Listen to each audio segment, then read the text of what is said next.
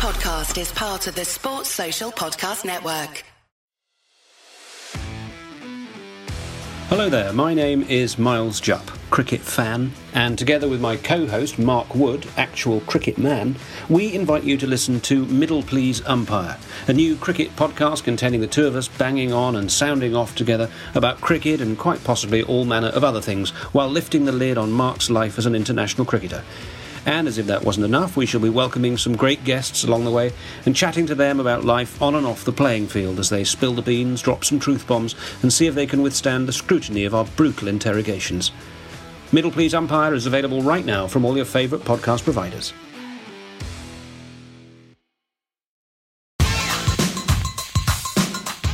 Okay, welcome to the Whistleblowers. We're into December now. Match day 11 of 38, I think it is, as I'm just looking at the Premier League website. The lads are back on. Mark Smith.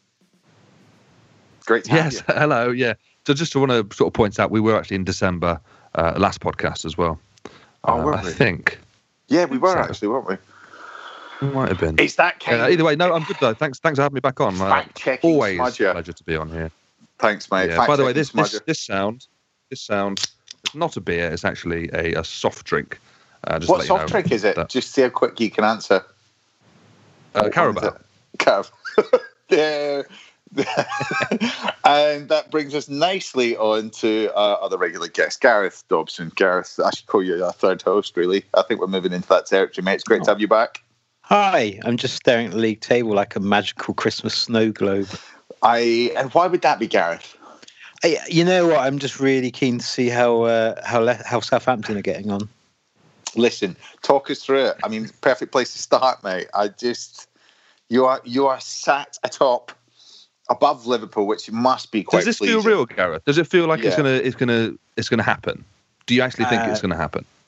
No, of course not. I'm a Spurs fan, but I do think that it'll go for a while. My biggest, I was thinking about this today. I do think that even though Spurs have got a fairly big squad, they've got an older squad, and I think there's going to be a couple of younger, fitter groups of players who are going to push on. I mean, as well as the fact that Harry Kane's obviously going to get injured in February for 6 to 8 weeks. 6 weeks, yeah. It's so good. Him and Son. I've just literally. I know he's the hottest take ever, but my God, what a pair of players to have that are just so on. The synergy between the two of them must be just absolutely a joy to watch as a Spurs fan. Well, Jose must feel like he's just absolutely lucked out, mustn't he? 100%. I mean, he's got these two players in their prime. It's unbelievable. It's absolutely perfect. It's the perfect storm. And he's lucked out to the point where Son has become, arguably, Spurs' best player.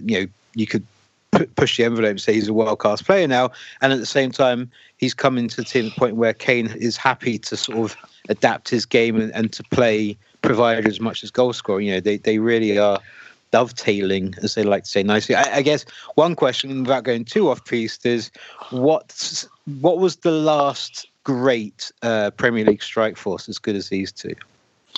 Oh, that's a good question. That's a really good question. I'm going to remove trio because you can obviously go with the Liverpool three. And, they're amazing, but in terms of like a traditional strike force, a partnership. Yeah, I mean, I always think of the 90s, Shearer, Sutton, and York and Cole. Yes. But there must be someone since then who's Bergkamp and Henry. Bergkamp and Henry, yeah.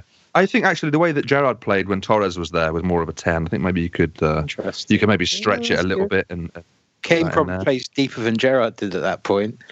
Yeah, that's true. I mean, I like the partnerships when Sheringham would also be added to, like, you think of Sheringham, Cole, and Patty Berbatov. Berbatov played with some great strikers, didn't he? He was a real. But it's that unselfishness about Harry Kane that I like. It's a footballing intelligence that, when you're watching and you're like, make this decision, make that decision. It's like playing a game of FIFA if you were the perfect player and just knowing he does the right things at the right time. It's incredibly hard to do that at match tempo. Yeah. On that point, I remember I read an article. This is during the summer when the whole Messi to Man City thing was going on. And I think... Oh, Mark, we lost you. It was about how Pep would watch Lionel Messi on tape when he was at Barcelona. And he said, what he'd do was every time Messi got the ball and he was watching it on video, he'd pause it and he'd make a decision. He'd say, right, what should Messi do in this situation? Should he come short for the ball? Should he run with it? Should he go into space? Should he lay it off? Whatever. And he says every time he paused it, studied it, worked out what he should do, he'd press play, and bang, Messi would do it. Messi would do the exact right thing every single time. And he was saying that Pep's hanging out in the comfort of his own room with a beer on the go. He can make a decision. He's got as much time as he wants. Messi is there in the heat of battle against 2 or 3 massive La Liga centre backs, and he's still picking the right decisions. And that is what Harry Kane's doing at the moment. He's hit this mad sort of purple patch where everything he does is literally perfect. He plays a simple ball to Son at the weekend, turns into an assist. I mean, who thought that was going to happen? The simplicity of their attacking. This is the thing that I think works for Jose's team as well, because Jose doesn't like to overcomplicate things going forward. I mean, Gareth, to pull out a stat, if you're looking at the league table, goals against, I mean, it's incredible. You've only conceded 9 goals. It's so unexpected, especially because a third of those were only 4 or 5 games ago against West Ham, and since then Spurs haven't conceded a goal in their last 3 games, which were against Man City, Arsenal and Chelsea, which I don't the idea of Spurs being that defensively solid traditionally doesn't really compute, but also compared to even where they were at the start of the season when they looked like a mess, when people were lamenting the lack of pace at centre back, the fact that they lost for Vertonghen and they hadn't replaced him adequately, and then suddenly Eric Dyer has played his way into looking like a real centre back again, and Toby Alderweireld is suddenly having that sort of that autumn of his career that you always hoped he might have. Lovely stuff, Mark. Coming down as a devil's advocate, Arsenal. I mean, when Gareth talks about last 3 opponents for Spurs, Arsenal was the easy one out of the 3. Yeah. Yeah, I mean, I don't know what to say about Arsenal. I think I mentioned it last week. They're the most boring Arsenal team I can remember. I feel like Arteta, and I hate this phrase, but I feel like he's just been found out quite early on in his Arsenal career.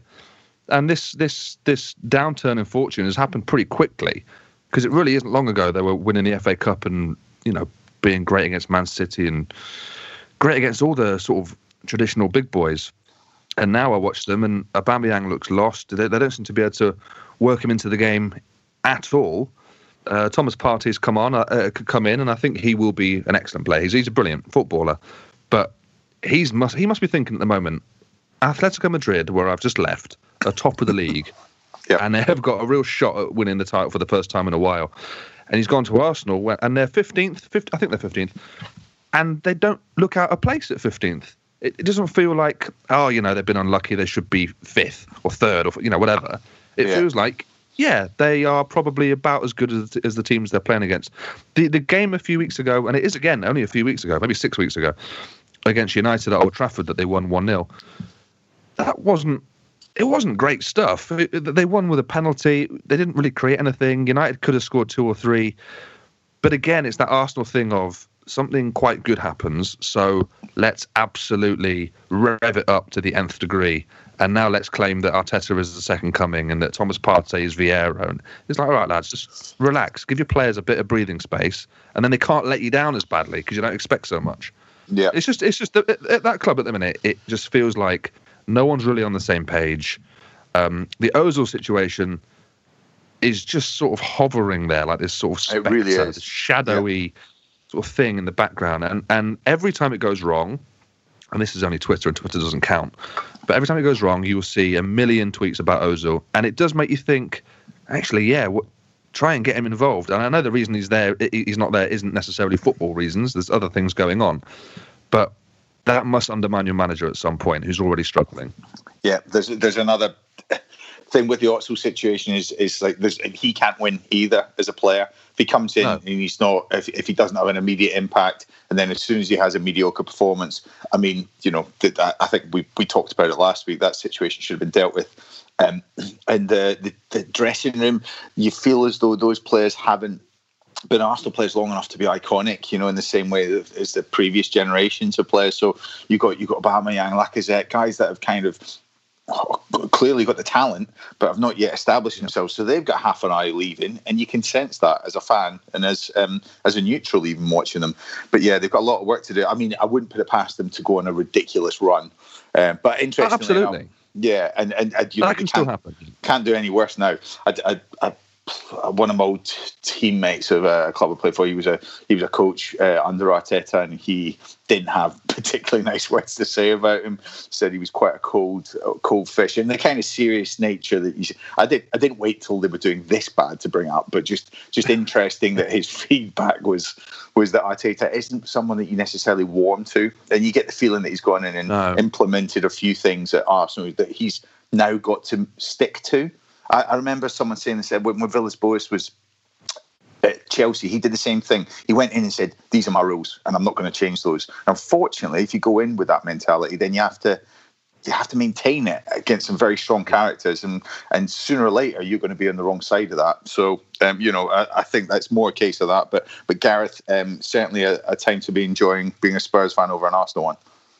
Yeah, it's nice, obviously, but it does seem to me. This is the first time that there's been such an appreciable gap between the two teams. Even when under Pochettino and Spurs were flying, Arsenal were never far away, and right now there really does feel like a chasm. Well, let's move on to the first game. The first game that had fans, the first Premier League match that had fans. I was lucky enough to be there. West Ham versus Man United at London Stadium in the evening, Saturday kickoff. Mark, did you watch that? Did you watch any football this weekend? This is some sort of in joke now that I watched the games. It's a bit humiliating. No, I didn't. I've not seen any of the games this season. I'm blagging it throughout that. I mean, most listeners will know this. I've been blagging it. I don't know anything. Yeah, of course I watched the game, and I watched your little text you sent to me with a picture of you pitch side. Yeah, furious I was. I wanted to go to that. Looked great, and for that first half, West Ham were pretty good. They were. It just felt great to have a home team do well in front of actual fans, and I really enjoyed that aspect of it. In terms of the game itself, I thought it was not even a game of two halves. It was sort of a game of 3/3. West Ham were very good for the first 2/3, and United were not. And then that final third, they just stepped it up and blew them away. And that's the thing with this United side. They're not great, although remarkably, I read this the other day, I'm sure you both read it as well, they've accrued the most amount of points in the league since they signed Bruno, which is unbelievable. So they are top of the league, had the league started in whenever it was, February, March. Wow. So they are quite consistent, actually. But they feel like that sort of side that probably won't win the league, but could do well in the Cups, even the Champions League. They can beat any team in the world, I think, on their day, but equally they can lose to anyone as well. But it makes it exciting, and the 3 goals they scored were absolutely brilliant. Yep, absolutely. Gareth, did you catch the game? I did. It was a really good game, and it was. It didn't look inevitable that Manchester United were going to win. I thought West Ham had continued to make a really good account of themselves in the last couple of months, and there was a point in the game where it was like, I think West Ham have got this. This is Moyes' revenge. Finally, he's finally going to put one over the team that almost sort of crushed his career. But the Solskjaer seems to have this fantastic ability to pick the right substitutes and bring the right players on. And that question, you can have it one of two ways. One is, well, that's a great trait to have, and the other one is, well, why can't you pick the right team to start, because it never seems to go well. But obviously when Rashford and Bruno came on, 2 players he said he was trying to protect who were carrying across some fatigue and injury. But as soon as Bruno Fernandes came in, as like you were saying, Mark, he just showed the difference. He's this year, as in the calendar year since he's been at Manchester United, he's just been sensational. It's I'm not even sure if there's any sort of comparative impact of any other sort of player this year. No, I really can't think of one. I can't think of one in the entire time of watching football, someone who's come in and had this effect. United were absolutely gone just before he signed. I think they just lost at home. I can't think who it was to. They just lost at home, maybe to Burnley. And they look bereft of ideas. And he's come in, and he's just been that guy who gets them together in the dressing room, but also he's just positive. He just looks forward. Every pass he makes is generally forward. Okay, he loses the ball a lot. Who cares? You will lose the ball a lot if you're trying to do stuff. Can we talk very quickly, though, about Pogba? Because, so just to let listeners know, we're recording this before the United-Leipzig game, so we don't know the outcome of that Champions League game. But Paul Pogba's agent came out yesterday and said that he's no longer going to be a player at the club. They're going to try and go somewhere else in January, and if not, it'll be in the summer. Chris, as an ex-pro, what do you think of this? Is this Paul Pogba doing a bit of shithousing? Is this the agent being awful? What is it? What's happening here? And what would you do if you were United? That shows the power that the agent has over a player.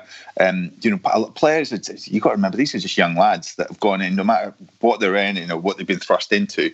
I mean, he must be a little bit confused about his career at the minute. Just slightly faltered after the World Cup win. But who does this benefit? There's only one person that benefits, the agent. Because if he goes for no fee, I'm sure he can negotiate something, but he'll negotiate a cut of the fee and a cut of the contract when he renegotiates. So his cut will go from 5 million to 40 million, so because essentially he'll be, the both sides of the deal. I just don't know how Pogba lets him get away with this without any sort of check, because again, the timing of it, you're sat with the rest of your squad. I don't know how that mentality will be taken into the game, but certainly before such an important game for them, it's just I think it's quite disrespectful, and also it's a bit tone deaf on how well Pogba's doing, because he doesn't really have the leverage to make these kind of claims. I was going to say, in terms of Mini Raiola, I was genuinely impressed at how nakedly opportunistic it was. Like, Pogba has not been seen for a month and has done absolutely nothing. He scores one very good goal and has a half decent game, and then literally hours later his agent's like, he's off. Exactly. But this must be part of their plan, right? This must be their plan. He must be doing this to cause, and I'm talking about Raiola here rather than Pogba himself. I've no idea what Pogba's up to, right? None of us do, really. But the agent is the one being going public with these sorts of things. It must be his plan to disrupt and upset people, because then the backlash forces Pogba to realise, oh my God, it is me and my agent against the world. Look how nasty they're being. Oh, absolutely. And the agent can be like, look, you come with me, you're safe with me. They're all horrible out there. Stick with me and I'll do the X, Y, and Z. But actually, we're distant enough from it that we can see that it probably damages Pogba's reputation. Certainly clubs, Ferguson didn't want to deal with Raiola at all, but there's other clubs, including Lampard's mentioned Raiola at Chelsea. They don't really want to deal with him. So he's got this stable of brilliant clients who might find it harder. They won't find it impossible, of course, but they might find it harder to go to the club they want to go to. And it's going to take a club to say, of course we want to sign Haaland, for example, but we're not going to do it unless he moves agent. And if that means we don't get Haaland, so be it. And I just wonder if that's ever going to happen. Well, I think it's very likely that you'll get an agreement across the board if they need to sanction agents or need to keep them in check, that you'll get clubs that band together over it, because there is too much power with like Mendes. And basically, that clubs like Man United set the agenda, I think, because they're the ones spending the money. So by Woodward showing any sort of weakness towards agents, that's it. It's open season. Like if I was a player, I'd be like, we talk about the damage it did to Pogba's reputation. Yeah, but you know what? I think Raiola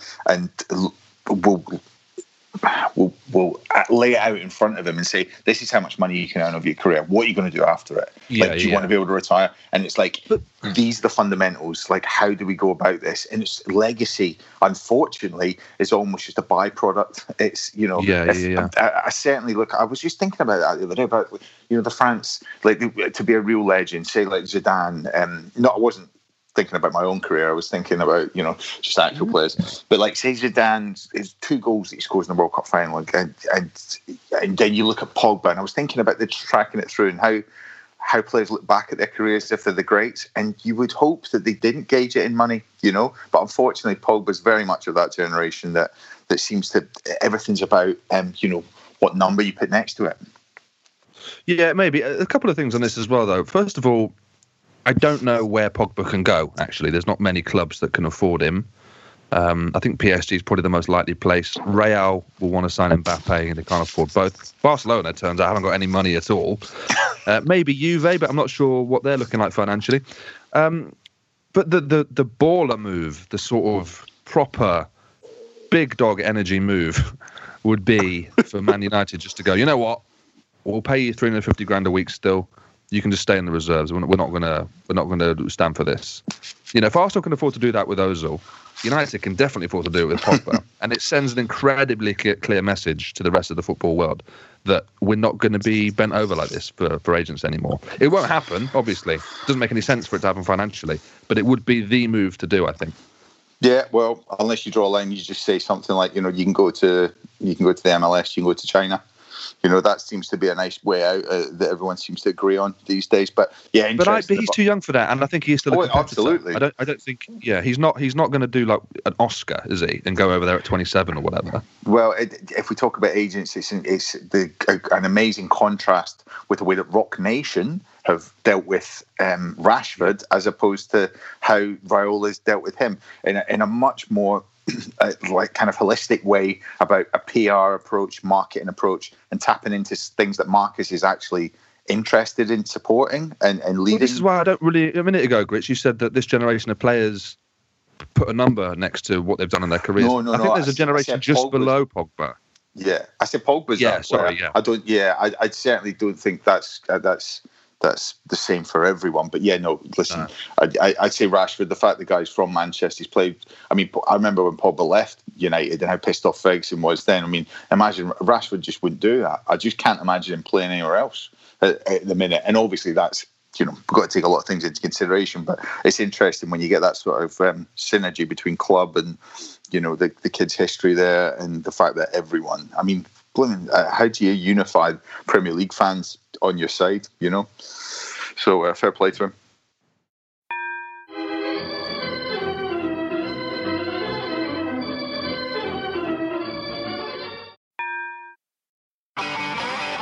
If you want an e-bike that doesn't look like it's made for the shopping precinct, something that's less Mr. Bean and more Steve McQueen, check out the range of bikes from London-based Cooler King. From dope 250-watt city bikes to Harley Bobber-inspired 750-watt beasts that can tear your face off while leaving your smile intact. Cooler Kings are made in limited numbers, yet highly affordable.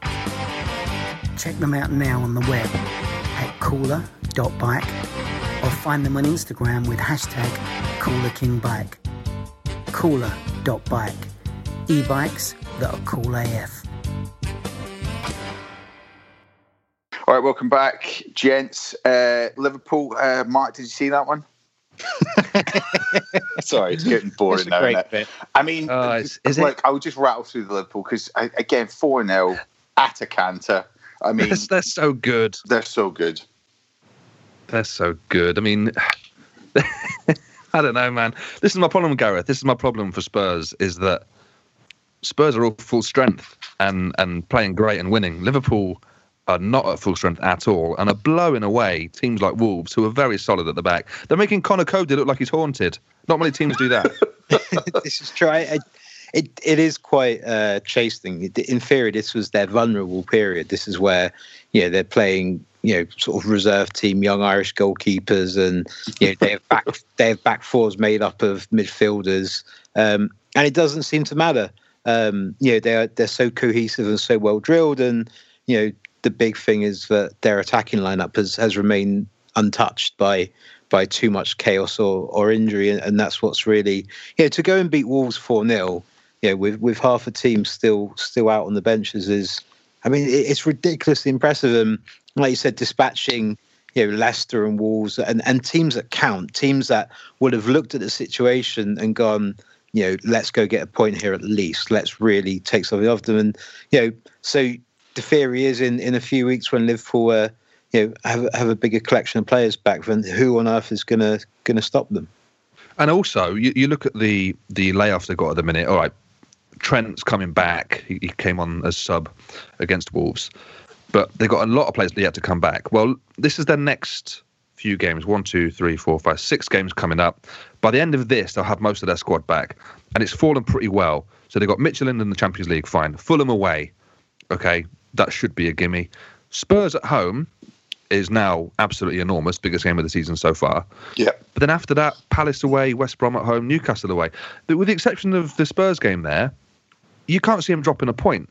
And then they're going to have the players back. So they could be 6 points clear, and then the cavalry arrive. I mean, it's sort of terrifying.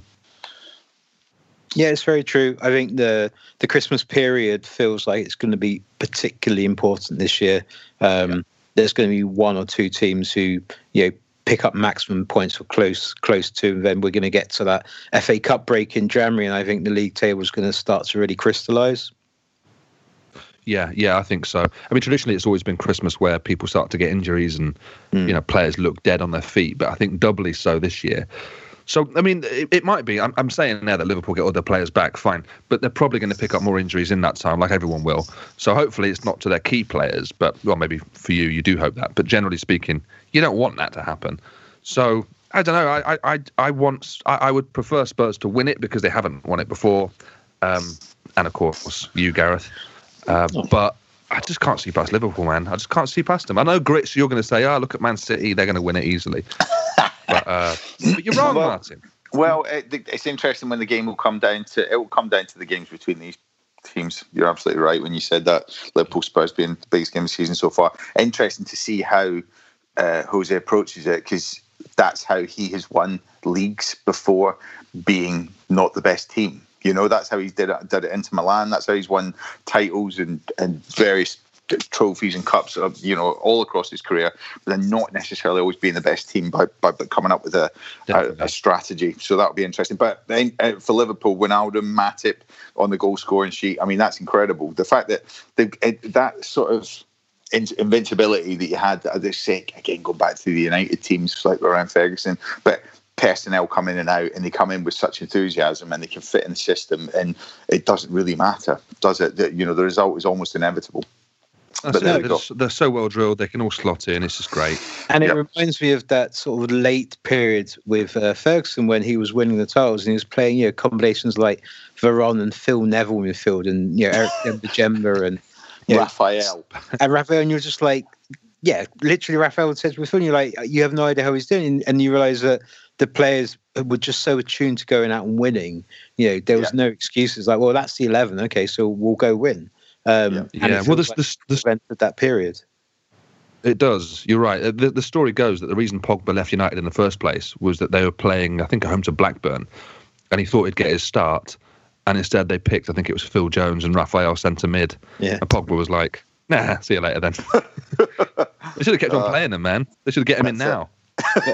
Going back to the title race, I'd say my dark horse is not so dark, but dark in terms of actually going really close at Chelsea. And my theory is purely they have, as well as a fantastic first 11 and deep squad, they are all pretty much so young. They have the legs and the lungs to run for days, and I do think that might end up counting for a lot. Well, let's talk about it, Gav, because they've mirrored the form of Spurs, but you wouldn't say that Chelsea. I mean, it's funny the way that it's shaped in your mind, isn't it? Because I suppose it spans cup games, Champions League, and various other things. But Chelsea are in great form at the minute, and a lot of players that are perhaps finding their feet. Yeah, I think so. It does seem a little bit on the quiet. There hasn't been like the statement win. The draw against Spurs was a very sort of tepid affair by both teams, and even that victory over Arsenal was very sort of run of the mill. But they do look like they're stepping up and getting increasingly better. Obviously, the defensive issues seem to have been shored up a little bit. I think Lampard's sort of taking that into consideration with the way his teams play and the way he's got them set up. And I think, a really huge one is having Pulisic back again. He's had a rough 2020 with injuries. Mm-hmm. I think he's, a genuine sort of game changer. I think he's as good as any of their attackers. He may be the best one. And as soon as he came on as an early substitute this weekend, he had such an impact, and he's such a good player. Huge impact. They have got so many options and so much quality.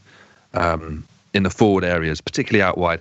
You're right about Pulisic. He was unbelievable last season, back end of last season, and now he's getting minutes in the legs after his injury. He just looks unbelievable again. And you're right, it probably is the best one of the lot, and that is saying something, because they've got so much ability up there. I love watching this Chelsea side. I would worry about what happens when 140-year-old Thiago Silva gets a muscle injury, which will happen at some point, because he has been fantastic there, organising and getting them all corralled and just working them through games, essentially, at the back. But all their signings have been really, really great, and I really like watching them. Havertz has taken a bit of time. I'm sure he'll come good. They've got some games coming up, though. They've got Everton away, Wolves away, and end of the month they've got away at Arsenal and home to Villa, who are absolute dark horses. But they're just great to watch, and you know they're going to score goals. They're always going to be able to score goals. When they decide to shore it up, all right, maybe it dries up a little bit up front, but they're then very solid, and if they can not lose to the teams around them and then win everything else, they've got a great shot. Plus, Grits, this is our chance now to talk about Olivier Giroud. Him and Will Hughes, I think, are the two guys we talk about most on this show. I think maybe Jack Grealish now as well. But Giroud, they went to Sevilla and he scored 4 goals. I know, insane. Why wasn't that the first thing we said at the podcast? Incredible, because we're Premier League, mate. We're not focused on that. I know. Come on. It's Brexit era. It's Brexit era whistleblowers, mate. Let's focus on what we know. As pop culture kids like to say, Olivier Giroud is inevitable. Yeah. They say he's clear. Giroud is clear. He's inevitable. Yeah, no, Giroud, impressive. I think, has he got his hair done before the game on Saturday as well? Because I can imagine him scoring those 4 and going, I'm going to get a lot of press, so I best go and get a fresh trim. And then I reckon he said, I'm only going to get a haircut once I score 4 in a match. It just goes really slowly, so you never noticed. I know, he was really impressive. Interesting you say that about Chelsea and the different options. He's the perfect option he's what a lot of teams are crying out for, isn't it? But big man down the middle, particularly if they're putting the quality of balls that Reece James and Chilwell put in. I think you've got an opportunity as well as a back four to set that's a legacy back four. I mean, they've got rid of Azpilicueta, who was one of the best Chelsea players for the last few years. But you've got, Zuma, who's really established himself, Reece James, Chilwell, I think's superb. I think, and Thiago Silva could be the interchangeable one that always would slot in beside Ferdinand. Another our Man United references today, but basically when you can start to name the team week in, week out, that's when you know they're creating something. And Gareth, you bang on about the young legs in that side, because that, compared to the teams around them, that could be a really big thing come the end of the season. I think so, and it should be noted, Kurt Zouma, top scorer for Chelsea in the league with 4 goals, which is nice. Quite impressive for a centre back, but also I think does speak to how they're sharing out the goals around the team. Timo Werner's not been full pelt yet in the Premier League. He's scored a bunch of goals in the other competitions, but if he does kind of hit the form he had for Leipzig at some point in the season, then it's going to be worrying for everyone else. Can we talk about that miss? Yeah, I'd love to. Is it the worst ever miss you've ever seen? I think the fact that he not only missed it but actively stopped a goal. It was going in. Giroud, our boy. It was going in. Yeah. But I was would less say than a yard out. It's not because the ball's at sort of shin height. He's not facing directly at goal. The worst miss still for me is Ronnie Rosenthal, sort of back in the door in the Premier League when he's dead on central in the goal. He just needs to just kick it. Yes, if Ronnie Rosenthal doesn't do anything, it doesn't go in. If Werner doesn't do anything, it's a goal. He doesn't go do anything. Just don't do anything. Just leave it. Don't touch it. I would say it might be the worst moment where a goal wasn't scored in history. It was not the worst. Yes. Okay.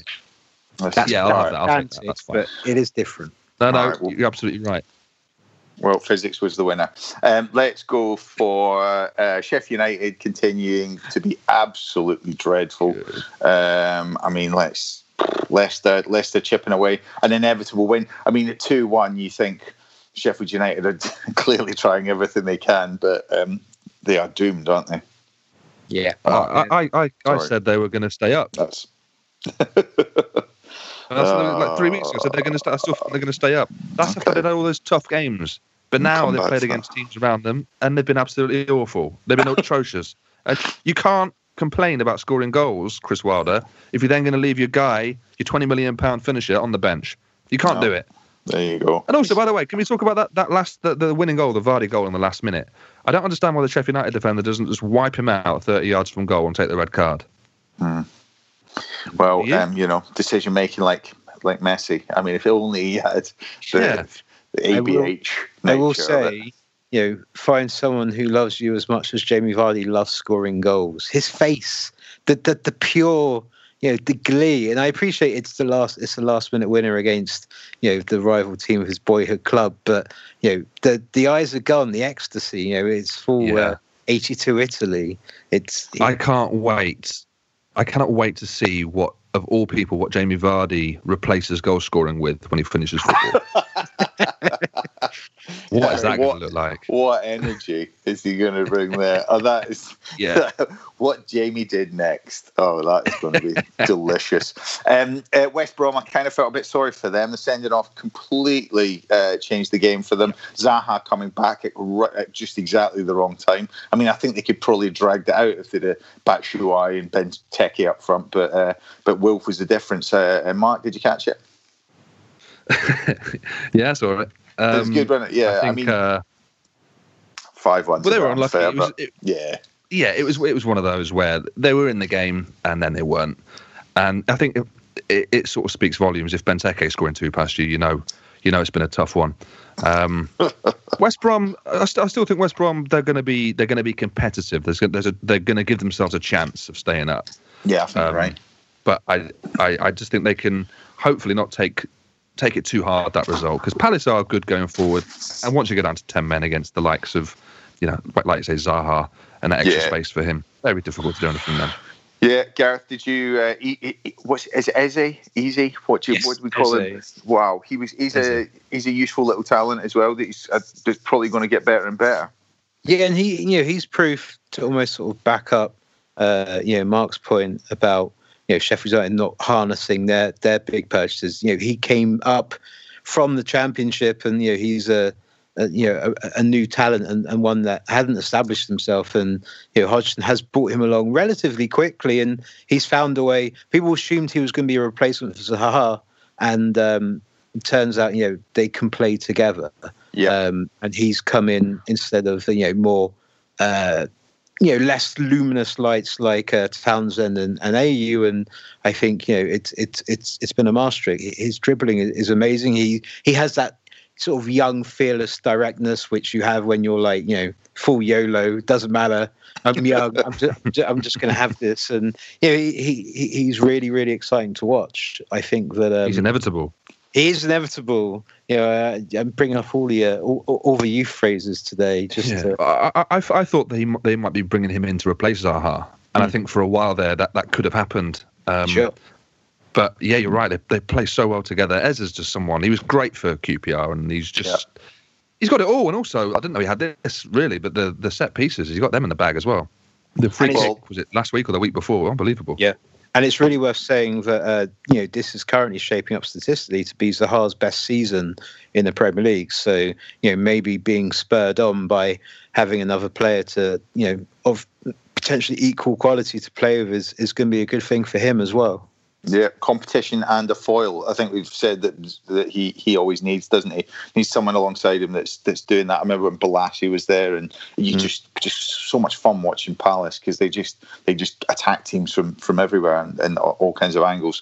Last game for us to cover, gents. Love to get your thoughts on Southampton. They still managed to find a way to win. Brighton have been dreadfully unlucky for a few weeks, but are we just saying that because they keep losing, or is it genuinely? I think are they good enough to be able to stay up, Mark? I think they're really good. Whenever I watch them, which is every single game, I always come away from it thinking they could have got something there. And even against the big side, at the start of the season it was United and Chelsea, and it's sort of continued. I think Potter's got something really good at that club, and it can't just be bad luck, though, can it? I don't know what it is. Something isn't quite clicking. They don't have someone who can reliably score goals. We thought that might have been Maupay at the start of the season.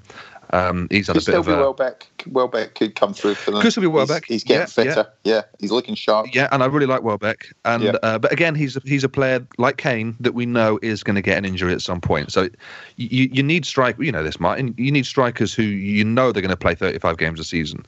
Yeah. And I think they're just struggling with that at the minute. Again, last night I thought they were good. I think they've got some outstanding players on that side. I think Basuma is someone who could play at the top level, Champions League sort of level. I just think I don't know what it is. Something isn't quite clicking, but they're really close to having a really good side. And I don't really know.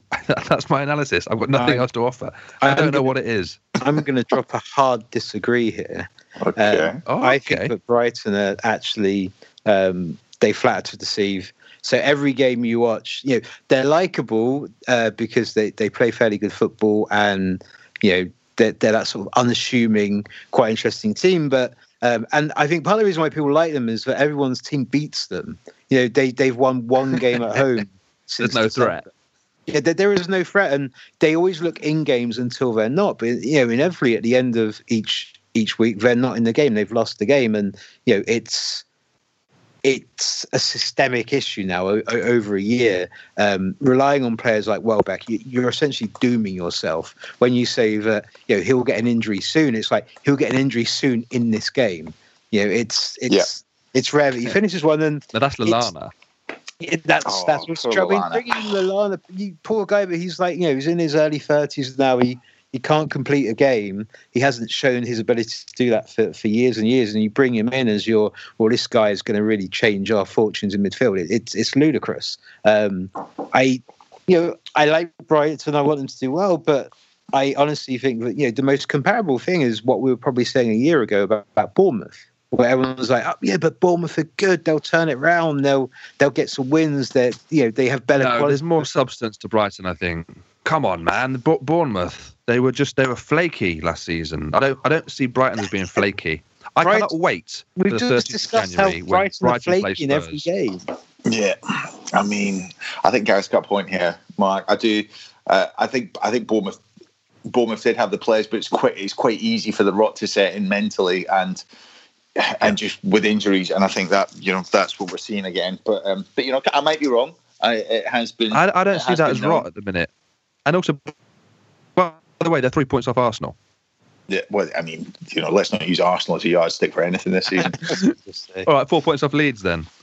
Come on, they're not far off. They're going to win the league. We will come back to that, surely. Gents, can I ask you what you're up to before we shoot off? Mark, can we find you on Football 365 this week? Football 365 stuff. Yeah, Football 365. If you go across their socials, we've got a new show called with Football Index called Fives to Watch.